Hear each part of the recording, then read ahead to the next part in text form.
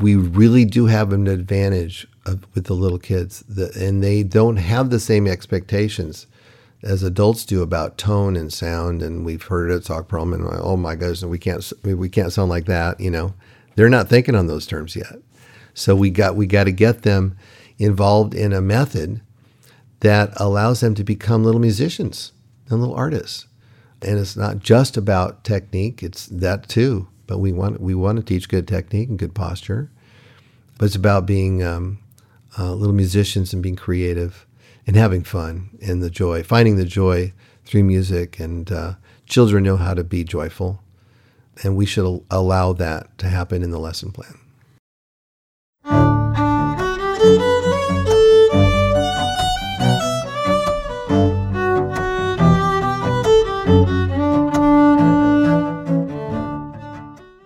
Welcome to Rosin the Bow, an audio journey through the world of the violin family. My name is Joe McHugh, and in part 2 of our Mark O'Connor podcast, Mark returns to the story of his mother and how she supported him in his artistic endeavors, despite suffering for many years from ill health. The story is followed by one of Mark's most beloved compositions, titled Appalachian Waltz. He performs the piece with viola player Carol Cook and cellist Natalie Haas. About your mom, tell me what happened when she was passing away. Well, it was truly the most awful time in my history.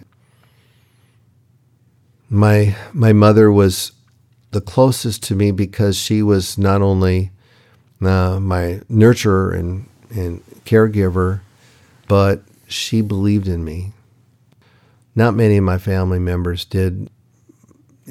Maybe my dad a little bit because of the money I could make, but my mother cared about me as a person. And so to see her slowly die right there in front of me with that much pain, and this was at the time where she couldn't, we couldn't afford medical stuff. She would go without painkillers a lot. Explain what was going on. No, she was. She had cancer everywhere by this time, and this is when. Yeah, this is in the 1970s. And you are how old? So she basically had cancer my entire childhood, but it got really bad during my teen years, and so. When I was age 14, her cancer was so bad that it was the last time she could drive me any place, out of state at least. She could still manage to drive me down to see Benny, but that was the last time she was able to drive out of state. And so if I was going to enter a major competition, say the Grand Masters in Nashville, I would have to get there on my own. So she, starting at age 12, she would put me on the plane by myself. So I hear this, little kid was on planes going around the country. She couldn't see a reason to stop my progress just because she had cancer. And she oftentimes didn't know exactly who was going to pick me up on the other side. She would try to arrange things, but, things can change. And somebody else picks me up, and all of a sudden I'm staying at this house and not this house. And that was happening a lot. So, but we thought that the music community was my best bet, and people would look after me. Several people wanted to adopt me. Matter of fact, Norman Blake wanted to adopt me when I was 14, Norman and Nancy. And sometimes I wish I could have been in a situation to have done that. What a different life that would have been than at least at home, than the one I was growing up in. But so when she finally succumbed, it was the worst days. I was depressed for probably a year, and once again, music brought me back in. The last time she saw me play was at a contest. It was at the World Champion Mandolin competition in Kerrville, Texas. That was the last time. And at that point, I was driving, and she was in the back of the van in her bed, could barely move. I had to carry her to the bathroom and things like that. But it was a trip that we thought we should take with her. She was in such low spirits. So my sister and I drove her around the few places. We went to Texas, and she saw me enter this mandolin contest, and I had a chance to win. I mean, I had done some practicing, and I had just gotten a couple of lessons from Jethro Burns, and he taught me a couple of jazz standards for the mandolin, and then I had a really good rendition of the classical Russian rag worked up, and I had a bluegrass tune all ready to go, and I thought I had a good chance, and I played really well. I was just around 19, and I had already won the National Fiddle Championships and the National Guitar Championships, so if I could pull this off, this would be kind of history making. No one's ever been able to do that. And I got up on stage. They were going to announce the award winners. And when they got to when they started listing the top 5, and my name wasn't called, I was in the top 5, didn't know what my placement was yet. They called the 5th place. It wasn't me. And all of a sudden, I looked down in the front row. There's my mother in the front row, staring up at me, smiling. And we had left her in the van. We got permission to park the van at the top of this ravine. It was an outdoor setting, and it was a rough, natural ravine in Texas. There was some kind of bleacher or bench seating, but the pathways down was very rocky and uneven ground. And we had left her in the van at the top of the ravine with the back doors open so she could see the stage. And my sister was there. That was just us, just my sister. At this point, she was about 16 and I was 19, and my mother. And then all of a sudden I'm looking down the front row. There she is in the front row looking up at me, smiling. And I'm thinking, and I'm mouthing to her like, where's Michelle? Where's my sister? Because I'm thinking, where is she? Like, she should be right there by her. Someone must have carried her down or something, and maybe a kind, fellow or something carried her down. But I couldn't see anybody near her, and I kept saying, well, how did you get there? And they were announcing the awards while I was trying to mouth these words to her in the front row, and she just kept smiling. And they got to 3rd place or something, and then 2nd. And I didn't even know. And all of a sudden, I guess I won because people were looking at me and applauding. And I had just completely tuned them out, trying to figure out how my mom got down there, like I was seeing a ghost. And it gives me chill bumps to even talk about it now. And I wasn't sure if I was seeing things correctly. I didn't know what happened because it would be impossible. She was completely, she couldn't walk. I mean, she was almost broken in half. All her ribs were cracked from cancer, and she had already broken her hip. There was a steel rod holding what was left of her hip. Someone must have carried her. So I couldn't wait to get off the stage with I was running around with the trophy in my hand, trying to find my sister, and found her backstage. She hugged me, said, "Congratulations." I said, "But Mom, why aren't you with Mom?" She goes, "Well, Mom's up in the van." And I said, "No, she's in the front row. Did you not help her down?" "No, I left her in the van." "Well, some guy must have helped her down, but I don't see." So we raced out, found her. She was there. She was still in the flesh, and she was talking to us. And she said that she made her way down so she could watch me win the contest. So, she was a huge spirit for me and gave me the strength to do my best right up to the very end. And then she died just 2 months after that. But that was the last time she saw me play. What was her name? Her given name was Martha, and she liked to be called Marty, Marty. It was right after we played Today, a fellow came up, He was about 86. His name is Bob Keller. He's been around these parts for a long time, and he was one of my mom's friends, and they would talk about fiddle music history and bluegrass history together. I hadn't seen him in a long time, and he was so sweet, and he remembered all those days. And then another fellow came up to me after the concert, and his mother was one of my mom's friends. So yeah, coming here reopens some of those amazing journey memories that still, drives me to this day.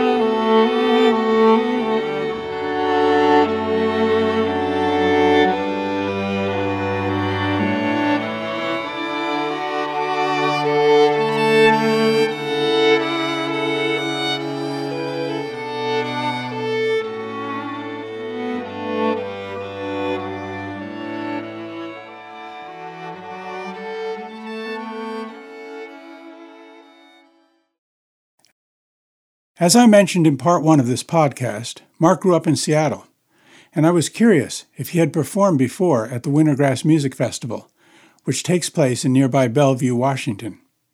Wintergrass was really a new thing for both of us. I mean, I've never played at Wintergrass, and I don't even know if Maggie knew much about Wintergrass. But here we are, and the set that we played today was sort of like an afterthought because we came because of the O'Connor method. They were going to do some teacher training here, and we were going to participate in that. And then it occurred to me that, you might as well have us play in your festival since we're here. And it turns out to be like, a highlight concert set, and they close, we close the festival, and what a cool thing. And all these players that I've known for a long time, and even more that I've taught and seen through my camps, saw Maggie and I play it together, and that was really, really special. So this is a big weekend. And so Maggie also is very passionate about the method and the books that I've been authoring, and we're very excited about the potential of having an American school string playing for the first time in our history. We've the fiddlers have been out there doing their job. They taught people like me, but it happens here and there. No matter how big fiddling or bluegrass could ever get, it's only going to get so big as far as students without something else that happens in our academic culture, that people insist on changing the status quo. And I knew that my musical ability probably could push that envelope somewhat, but I also knew that I needed to get busy and start to organize and author materials that could challenge the systems, the ones that have been in place for a long time. So like the Suzuki method, which has the most impact on our culture for the last 50, 60 years. And I thought I could, do something that could promote the American school of string playing with our beautiful diversity of culture and our amazing amount of musical styles, our creativity and improvisation that exists within those styles, and the tributaries and bridges that connect these styles that make this beautiful tapestry of musical genius. A lot of people talk about the genius of Mozart, but what about this amazing experiment in America of music making that emanates from cultures from around the world, Africa, Europe, the Middle East, Near Asia, South America, and the Native American. And they were all participating in this musical experiment that started, 400 years ago with the hoedown, and created the spirituals and the blues and the everything since. And the violin and the fiddle was central to this musical language development. This is a story of musical genius. And I felt it all along. Even as a kid, I knew that this was special. It's astonishing to me that leaders of our musical environment, and especially academic environment, still don't know this stuff. They don't get it. I guess their curiosity as a musician stops at some border or something. I'm curious about classical music. I love Beethoven. I've read all his scores. His symphony scores have inspired me.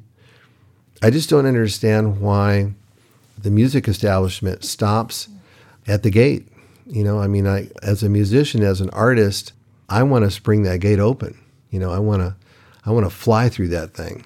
And and I think Mozart would have wanted that too, if he would have been living in our time and probably hanging out in America.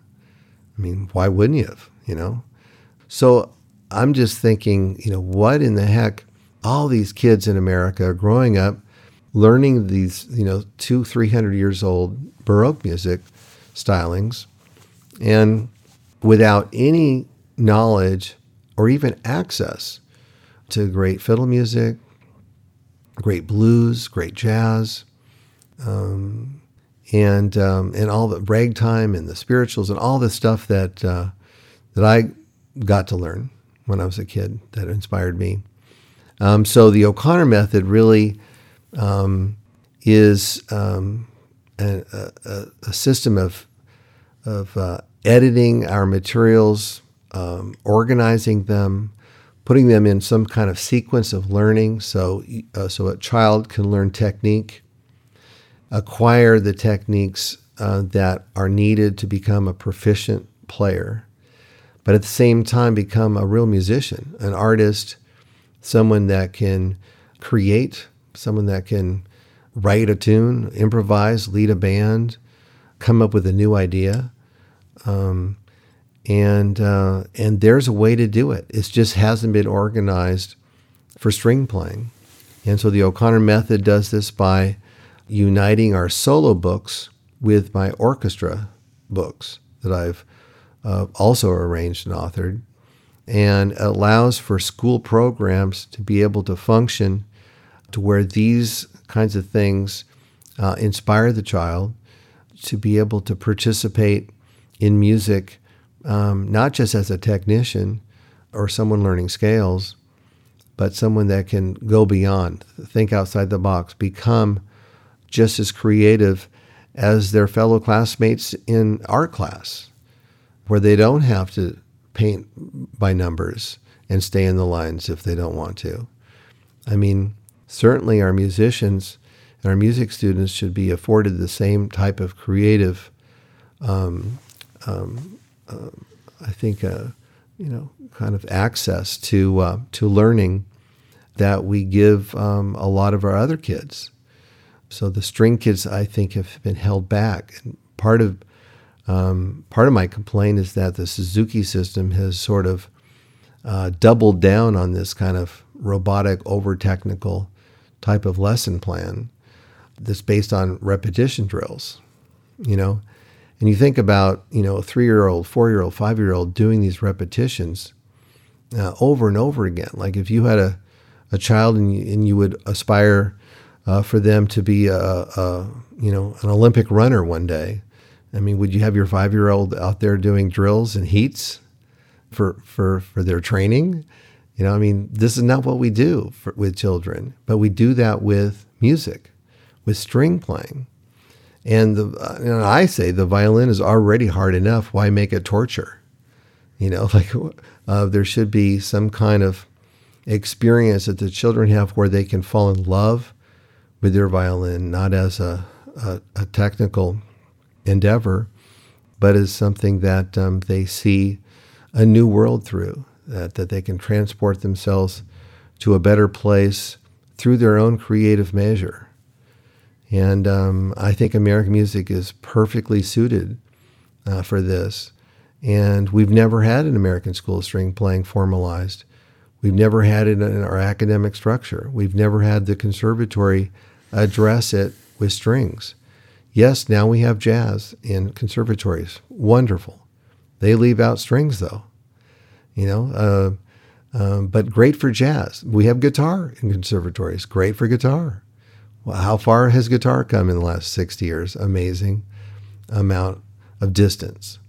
But at the same time, the strings, the violin, the cello are seemingly pulled backwards into this kind of archaic way of learning. And most of these kids will either end up auditioning for an orchestra and failing it and quitting. And we're losing some of our brightest people out there that whose parents really cared about them and got them. They did the right thing. They got them the violin lesson, but it just happens to be the wrong way to learn the violin for the 21st century. I mean, if those children really want to become a professional musician, they're handicapped by their own training.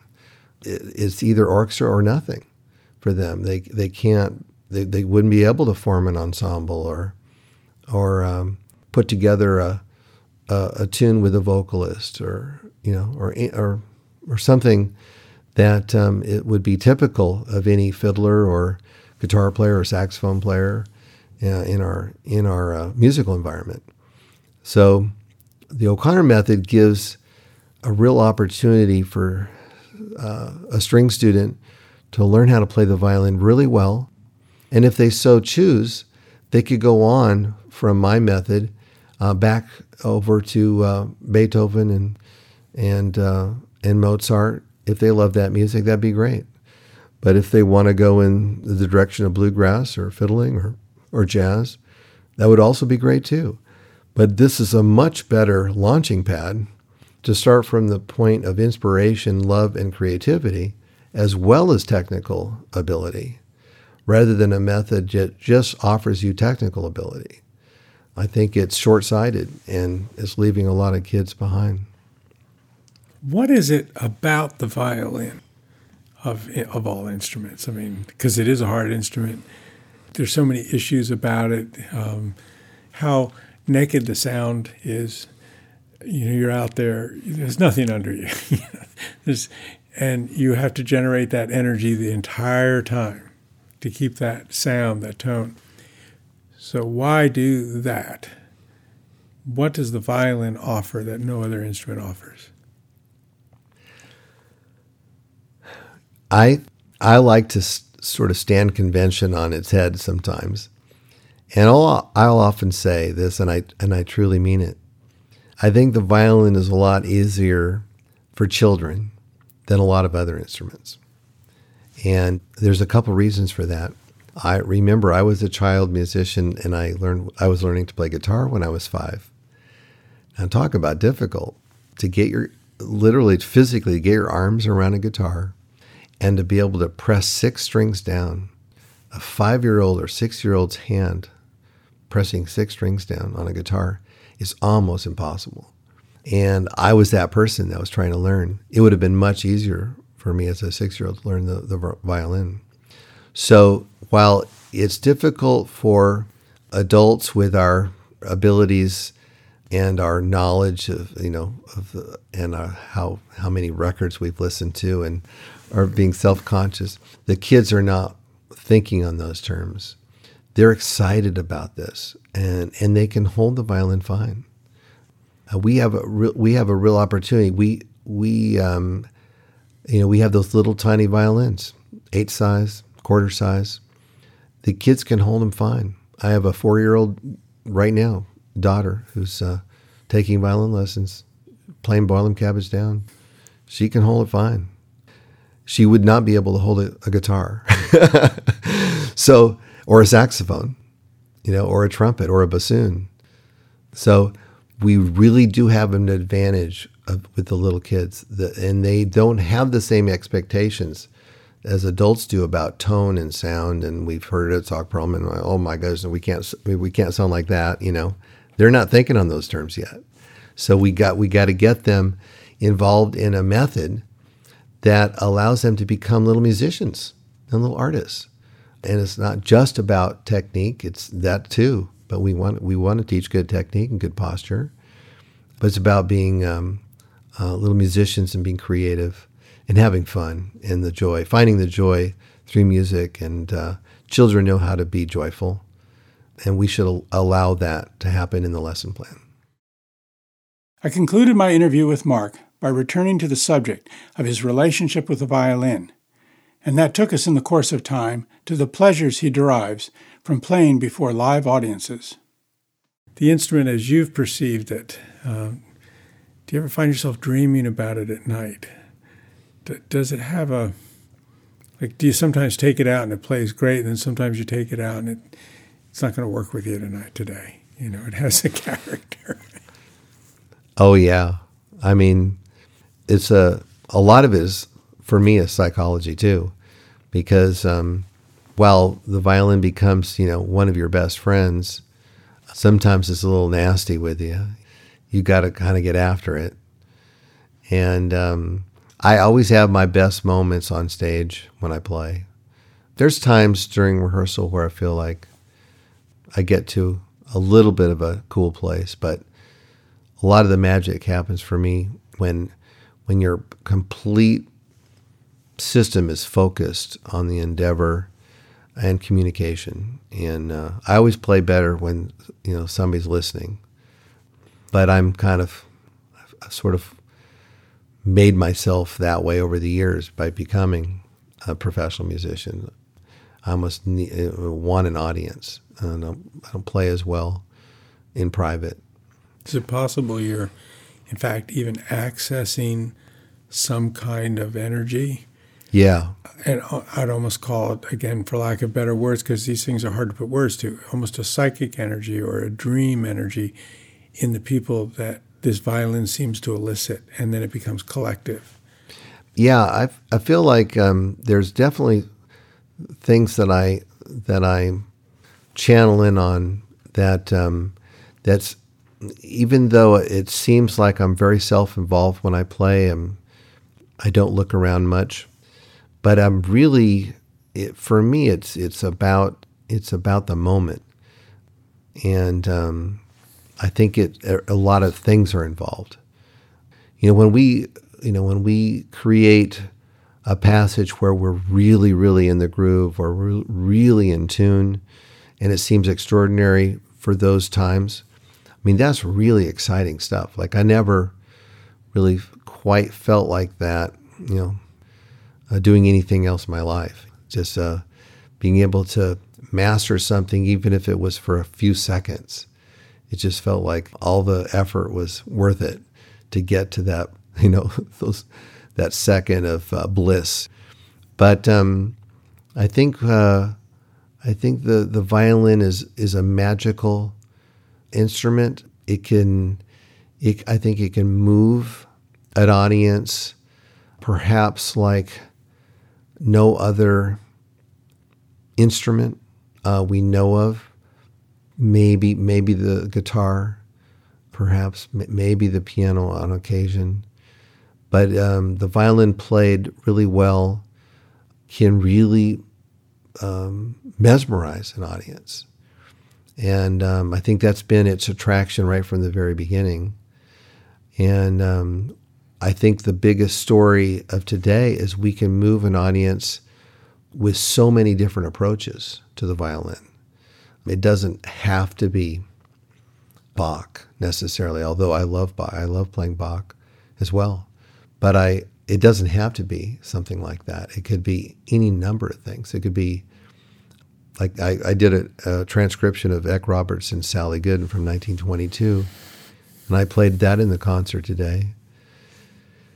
And there was times where I felt like I was almost channeling Uncle Eck Robertson. Like it was that moment where this was a shared energy. I never felt like that when I was practicing it, but all of a sudden I'm up on stage and there's something that was different.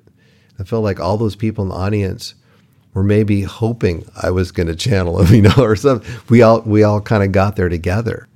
So I feel like the violin is that communal instrument. It creates community. It creates interest. It makes a lot of sense because its history is about bringing people together. The hoedown was created by African Americans, Native Americans, European Americans in the South. An unlikely scenario, but the birth of American music.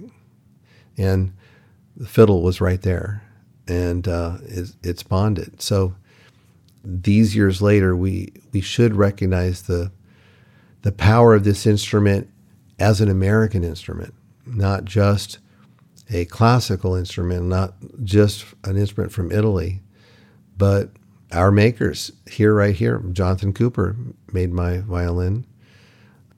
We're in a new era, new time, and our educational system should reflect all the progress we've made, and that includes the amazing amount of fiddlers that are in the scene now that are great musicians, that know a lot about music.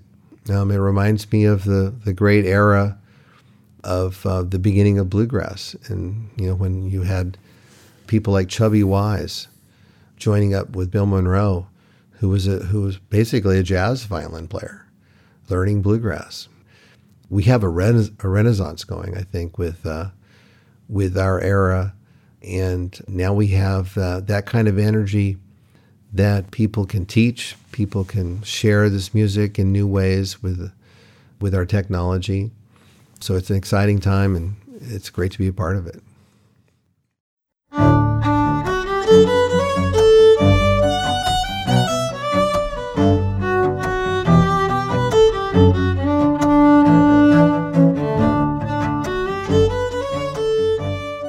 Thank you for listening to Rosin the Bow, an audio journey through the world of the violin family.